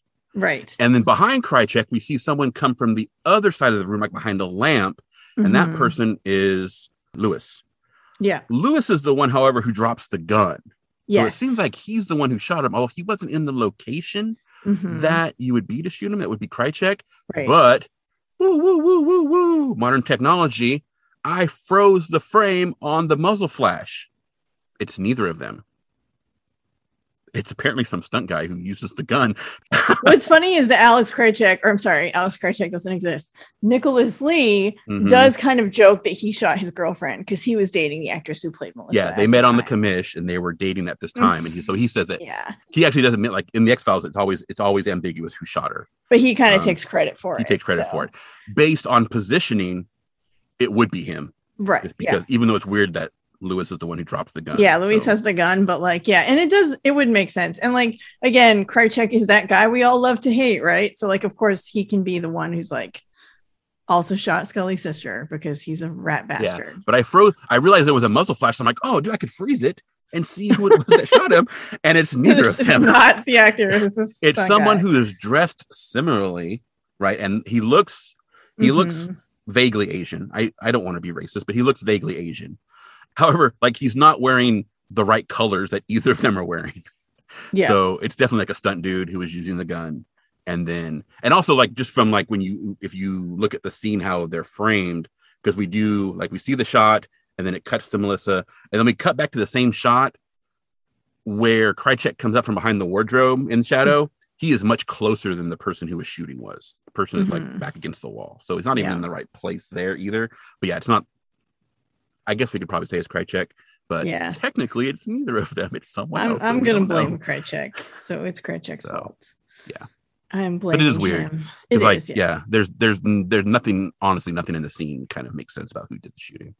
So, but if you read the internet, most of the internet seems to confer that it was Louis who shot it which makes sense because he had the gun, right? Even though he's not technically in the right place. And then, and Nick Lee says it was Krycek, and I'm just going to blame Krycek because it's more fun that way. Yeah. Which I realize Nick Lee does make sense. In our Terminus, we discussed, like I was saying Leah because it's Lea. Like I don't say Tia, I say T. So yeah, it's spelled the same way as T. Yeah, so that makes sense. Is. Yeah. Nick Lee. Yeah, there's lots of things I realized when I was editing the Terminus episodes that like I forgot to say, or I had realizations afterwards. I'm not sure. I have like a terminus on the terminus. I don't know. But anyway. It's the joy of a podcast is that you say things and then you listen back later and you're like, what was I thinking? Like, or why didn't I just come to this conclusion, which is obvious as I'm talking? Or just like realizations that like, oh, no, I see. But also like we're doing this. I mean, like we're not doing this live, but like as we're talking, it's live. And so you don't necessarily make like we watch the episode, we write notes, we think about it for a while, and then like you come back later and you're like, oh, right. Yeah. Like, no, I should have realized. And I have occasionally like skipped over my own notes or also had a realization during the episode. And then as we keep going, forget to mention it later because it wasn't a good place to stick it in. So it happens. Yeah, it happens. Anyway, we're trying. Send us your thoughts on who shot Melissa. We'll do like a poll or something on Twitter. So Skinner, meanwhile, tells Scully that if she shoots him, she'll be doing their job for them. And she'll spend her life behind bars. There isn't a federal judge they can't persuade. And Scully asks what the alternative is. Let him kill her? And Skinner says that he didn't come to kill her. He wants to give her something. And Skinner says he has the digital tape. And Scully's like, you're lying. And Skinner's like, nope, it's in my pocket. I took it out of Mulder's desk. And then they both see this shadow moving in the hall from under Mulder's door. And Skinner uses Scully's distraction to pull his own gun. And then they're basically sitting there with guns aimed at each other in a standoff. And we get to be continued again. But you only have to wait 1 week this time. You don't have to wait a whole agonizing summer. So that's good. Yep. That's good. And then To Be Continued disappears. And we get executive producer Chris Carter. Mm-hmm. And then that disappears. And then we get In Memoriam. Larry Wells, 1946 to 1995. He apparently was the costume designer on the series. So he passed away before. I don't know if he worked on these episodes and he passed away in the interim. I didn't look it up to see like what his date actually was. So I didn't either, but yeah. And I didn't look to see if he was credited as the costume designer this episode either. I'm freaking lazy. Which is too bad because Scully looked really nice in that first scene. She looked good. So this is like, we've waited all summer. We get together. It's like Friday night. We're all excited, right? X-Files is on. You're going to find out what happened, how Mulder survived. And then they don't even explain it at all. Like, there's nothing. They did all this, like, I mean, you could have cut the Blessing Way, the Scully psychotherapist stuff. That could have just been cut out straight up. But like, they just don't even try to like have Mulder like squeeze out of a door or a side door or a trap door in the floor of the train car or anything to explain how he got out of there. Because like, we know he didn't come out the top. We would have seen him. Yeah. Well, and that's the weird thing is that, I mean, we talked about it in Anasazi, how it's TV, right? So it's a gasoline fire. It's like, oh, it's an explosion. It's like a Michael Bay thing, right? You just make a bunch of gasoline go off. It looks like a huge explosion. Doesn't really do anything. So you have to have like air stuff or like actual like other demolitions later to make things like break apart, right? And to their credit, Cigarette Smoking Man does say burn it. He doesn't say blow it up. He says burn it. So they throw in an incendiary device, right? And so it is fire. So it makes sense. But like, the car is not like blown apart. So why is Mulder under a bunch of rubble? Right. It's not like it exploded and then he was thrown clear or something. So like, what you would think is that, and when they go in there and they don't see him, like, I thought maybe he was hiding under some alien bodies, but then he would be in there during the fire. But then like, there are alien bodies under the rocks where he is too. So like, I think I talked about this in Terminus Part 2, but like, I have this really strong memory of Mulder like finding a door in the train car and heading through like a tunnel on train tracks. Well, I think we actually talked about this in Anasazi, because I think we kind of came up with some ideas of how maybe it was going to happen, and we were going to wait and find out. Yeah, I think that's what we talked about it. But okay, but so I mentioned that, and then there's a scene in the next episode with some train tracks with them running down like a tunnel. So I think maybe I conflated that memory in my head. And I think that's where that came from. But like, I'm just like, come on, you made us wait all summer to find out how Mulder survived. And you don't even give us a single thing of him like getting out some weird trap door in the bottom, or which, I mean, obviously if they're going to gas a bunch of aliens in there, there's not going to be a way out. But like, they could have done something. They could have had some kind of door, some kind of gap, something where he gets out into the rocks before the fire. I don't know. Because honestly, that's the only explanation that works. Like, they go in, they don't see him. So like you said, there's two options. He is not in the car, or he is hiding behind or under bodies, which would be gross, right? But he is, right? Because he doesn't want to get caught. I mean, I guess if your alternative is get caught and shot by a bunch of army dudes, or hide under some dead aliens that have been there for possibly like 40 years, you'd probably go with the aliens, right? But like, those are the only two options. He's either in there or he's not in there. And so but the fire means, well, he obviously could not have been in there. So then how is he not in there? Like we said, like, you know, they buried a freaking train car. There's probably some gap, right? And so like, is there a door that he could have jumped out, closed the door, and he's hiding in a little crevice, whatever? Yeah, I don't know. Yeah, I wish they would have just included that at some point instead of all the other stuff that they include, because it just would have given us some idea. And like, again, it's TV, it's totally hand waved. There's a lot of hand waving going on in this episode. We just have to, I guess, accept things and move on with our lives. But I do wish that they had at least tried to give us something so that it didn't feel so much like, how's Mulder going to survive? And then we get there and it's like, he's under some rocks somehow, and we're never going to explain why or how. Yeah. Good luck. Anyway, here's 20 minutes of a fake Navajo ritual and Mulder seeing people in the sky. Bad digi, yeah. Some terrible dialogue. Anyway, so it's kind of funny though, because like, we're talking about how like they totally hand waved like the whole like, how did Mulder survive, right? And like, the books that I'm reading, like, you know, especially like the Monster of the Week, which is like the one I would talk about, it's like super gushy, right? They do it where there's the two episodes together, right? They do them as one thing. So Blessing Way and Paperclip. And it's like the longest essay that I've read in the book so far. It's like 3 pages, where most of them are like 1 page. She starts out with like, we have big expectations. And then she admits that they don't mention it at all. And then she goes on to just like hand wave the entire episode, and then goes on to talk about how great Paperclip is. Yeah, and I mean, okay, so here's the thing, and just spoiler alert, I love Paperclip. I think Paperclip's really good. I think The Blessing Way suffers because it is part 2 of 3, right? It's the middle. And so when you're telling a story, the middle tends to be like slower, fewer things happen. You get some progress, you don't get a ton of progress, because you're not really introducing a bunch of new stuff so much as you're kind of dealing with the ramifications of what already happened and getting towards what's going to happen in the conclusion. So it's just kind of a slow episode. Not a lot really actually happens. Like, our discussion went on for a long time, but really all that happens is Mulder's found in the desert Albert saves his butt. And Scully discovers she has a piece of metal in her neck. And then Scully's sister gets shot because she also finds out she has a hit on her. And Alex Krycek is an incompetent idiot. So, I mean, that's all that really happens. So it's not a lot for 45 minutes. And so, like, it's just that they could have at least given us something to kind of, I mean, they could have, I could think of 5 ways they could have done that. And I would have gone like, okay, I can ignore the fact that this train car that was used as like a gas chamber had like a second door that they couldn't get to because it's been years. Maybe he could like wedge it open or something. You know what I mean? Like it's rusty. Yeah. You could have done that. And so I just wish. Or also when someone throws in a bunch of cans of gas at you and you're like fighting for your life, you know, might not be thinking straight. And to find this door and or can't whatever. use the door, or you're little aliens and you're weak and you can't turn it, or you know who knows. Right. I mean, there were ways to do it, and so I just wish they had.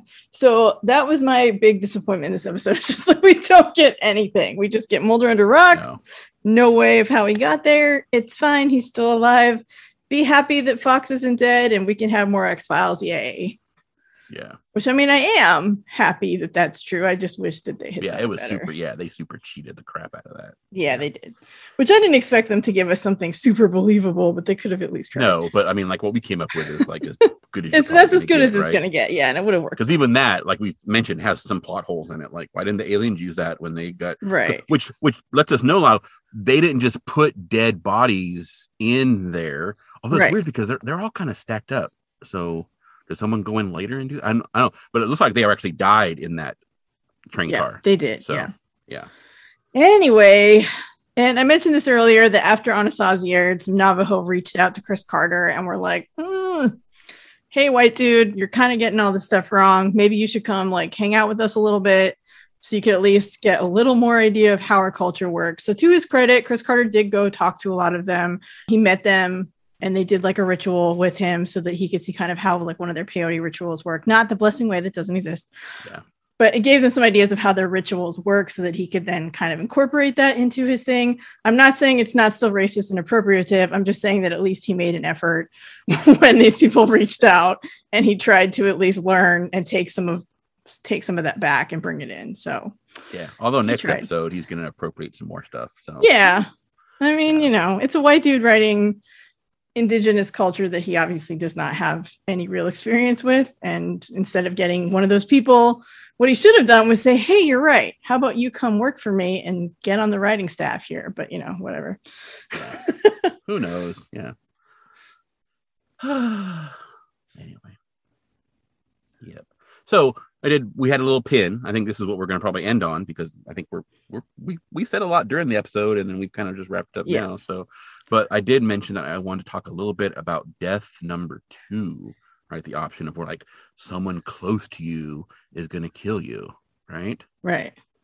The conspiracy theory person in me thinks, I mean, I mentioned like, oh, that would be really easy like for a shapeshifter to do, right? Because a shapeshifter can totally become like a person close to you and then they would kill you.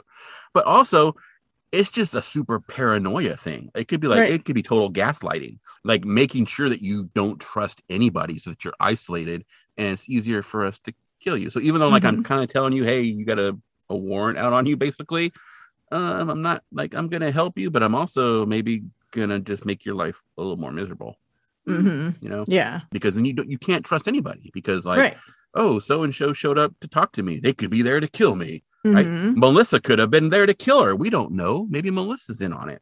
Well, we know it was and maybe Krycek saved Scully because Scully is in on it, and Melissa found out was going to kill her, and so Krycek had to kill Melissa to save Scully because Scully's now his boss. And so I don't think so, but it's an interesting theory.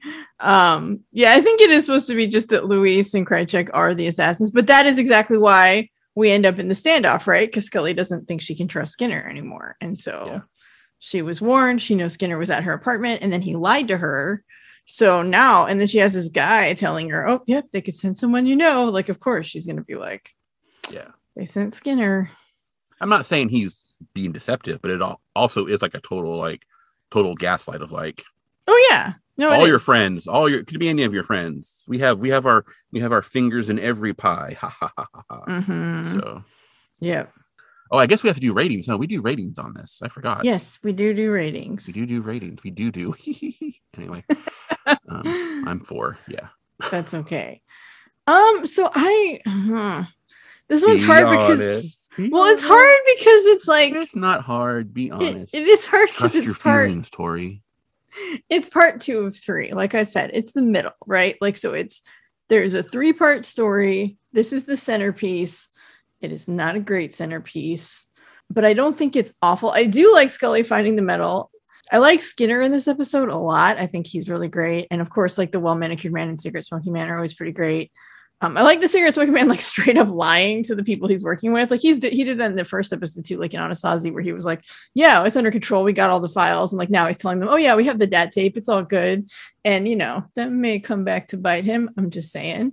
But because it's the middle part and because so little happens and it's so much of this filler nonsense instead of like actual stuff, I think it's not that great. So I'm going to give it like a 5 because I think it's very middling. 5. Yeah. I mean 5 is middling. If you're it is very middling. So it's very 5. Okay.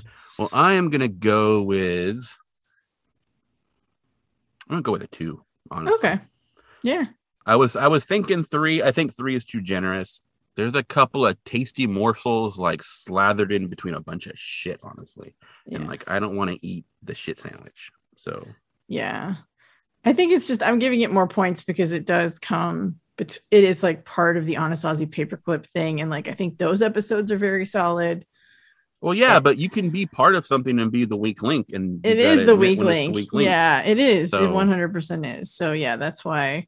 But it's getting a little boost by being part of that story. It's just not the good part of that story. So no quarter. So. Yeah. All right. Well, we seem to be starting off on brand. I gave it a 2 and you gave it a 5. So I'm much lower than you. So yeah. Some things never change. But next week we get part 3, which is Paperclip, which is the conclusion to all this nonsense. Yeah. So that will be different and hopefully better. I mean, we have talked many times about, because we give the ratings every episode gives. And I kind of like sort of joking, kind of not joking, but also mainly joking that maybe we should just stop doing that because like the ratings they get, they're not really a indication of the quality of the episode. No, they're just an indication of how many people watched it, right? Oh, I see the ratings, the actual TV ratings. The TV ratings, yeah, the viewership. Yeah. And so, like, not our ratings are the gospel, right? I mean, that's the truth. So, especially mine. But we did mention at the opening that this is the highest rated X-Files episode of all time so far. But it's also the highest rated episode of this season. And I wonder if a lot of people tuned in to find out what was going on and was like, the show and like, you know, I mean, I know X-Files does it is going to substantially grow, and we talked about this. You couldn't remember at what point it started to wane. I think it actually has increasing numbers every season until I think season 7. Okay, that would make sense. So yeah, so it does continue growth.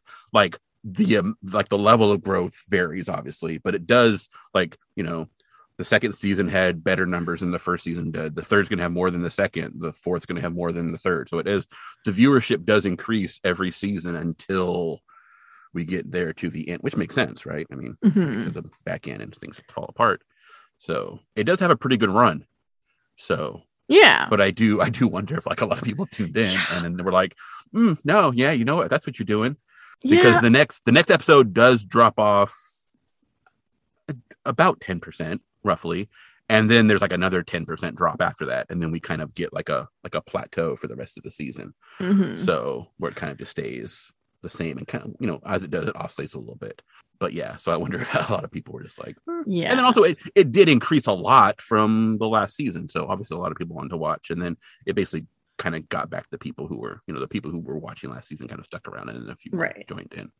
Yeah. So well, it's not a good episode to be your first episode because it's so much reference to other things that have happened Plus, again, it's just very slow and not a lot happens. And it's very much. If you're going to do cliffhangers, you've got to reference what happened before. I mean, there's no right. getting around that. Oh, for sure. I'm not saying that you can't. You can't be like it can't be like a jumping on point for new viewers. It's got because it's a cliffhanger, right? Right. Yeah. But you could also like write a good story. A little more could have happened for sure. It's very not. I mean, it's very much like let's spend 20 minutes healing Mulder for some reason, even though we don't know how. The general consensus is that Paperclip is amazing. Yeah, I really like it. From what I've read, a lot of people say it's quite possibly the best Myth Arc episode. So I'm intrigued. I have my fingers crossed. I really like it. I think it's really, really good. And I've already watched it, obviously. So I haven't. I'm excited to talk about it, but I think, this episode just we could have cut this down into I don't even know, half the time, and maybe not even anyway. It's just a shame because a lot of times we're like, man, if they had more episodes, they could tell this story better. And then they do 1 and 3 episodes in the middle part. It's just very much we could cut out more than half of this and we would be fine. It's almost like they had too much for 2 episodes, but not enough for 3. And exactly. Let's add almost 5 minutes of Mulder floating in space on a wooden bed of leaves, right? And Scully doing hypnotherapy for I actually didn't time that scene, but that scene also seemed to be dragged. Come on. So anyway, next week we will talk about Paperclip. Yay! Yeah, and I am not being sarcastic. I sincerely, because I want it to be good. Yeah. I don't want to watch bad television. I want to watch good television. Yeah. Well, I hope you like it because I really did, but it's been a while since I'm sitting here with quadruple fingers crossed at the moment. Yeah. So we'll hope that you like it, and we'll see what happens. We'll talk about it next week. Alrighty. I Want to Rewatch is hosted by Tori and Nick and recorded at Black Cat Studios. # really just a bedroom closet. That's right, we made this. And be sure to join us next time as we rewatch The X-Files Season 3, Episode 2, Paperclip. And try to figure out if the truth is still out there. Trust no one. The truth is what we make of it.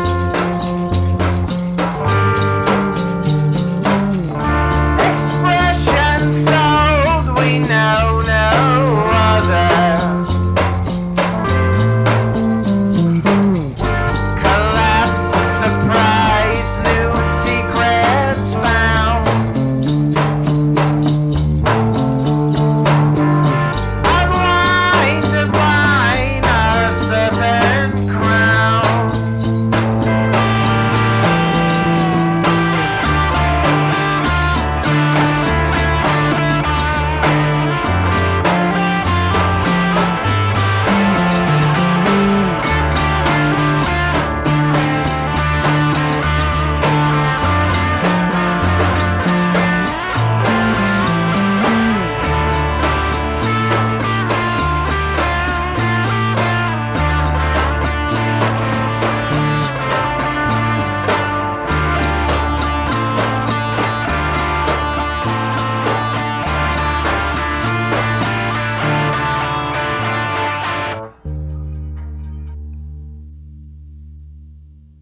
Okay, let me finish this cake and I'm going to close my door. Hang on.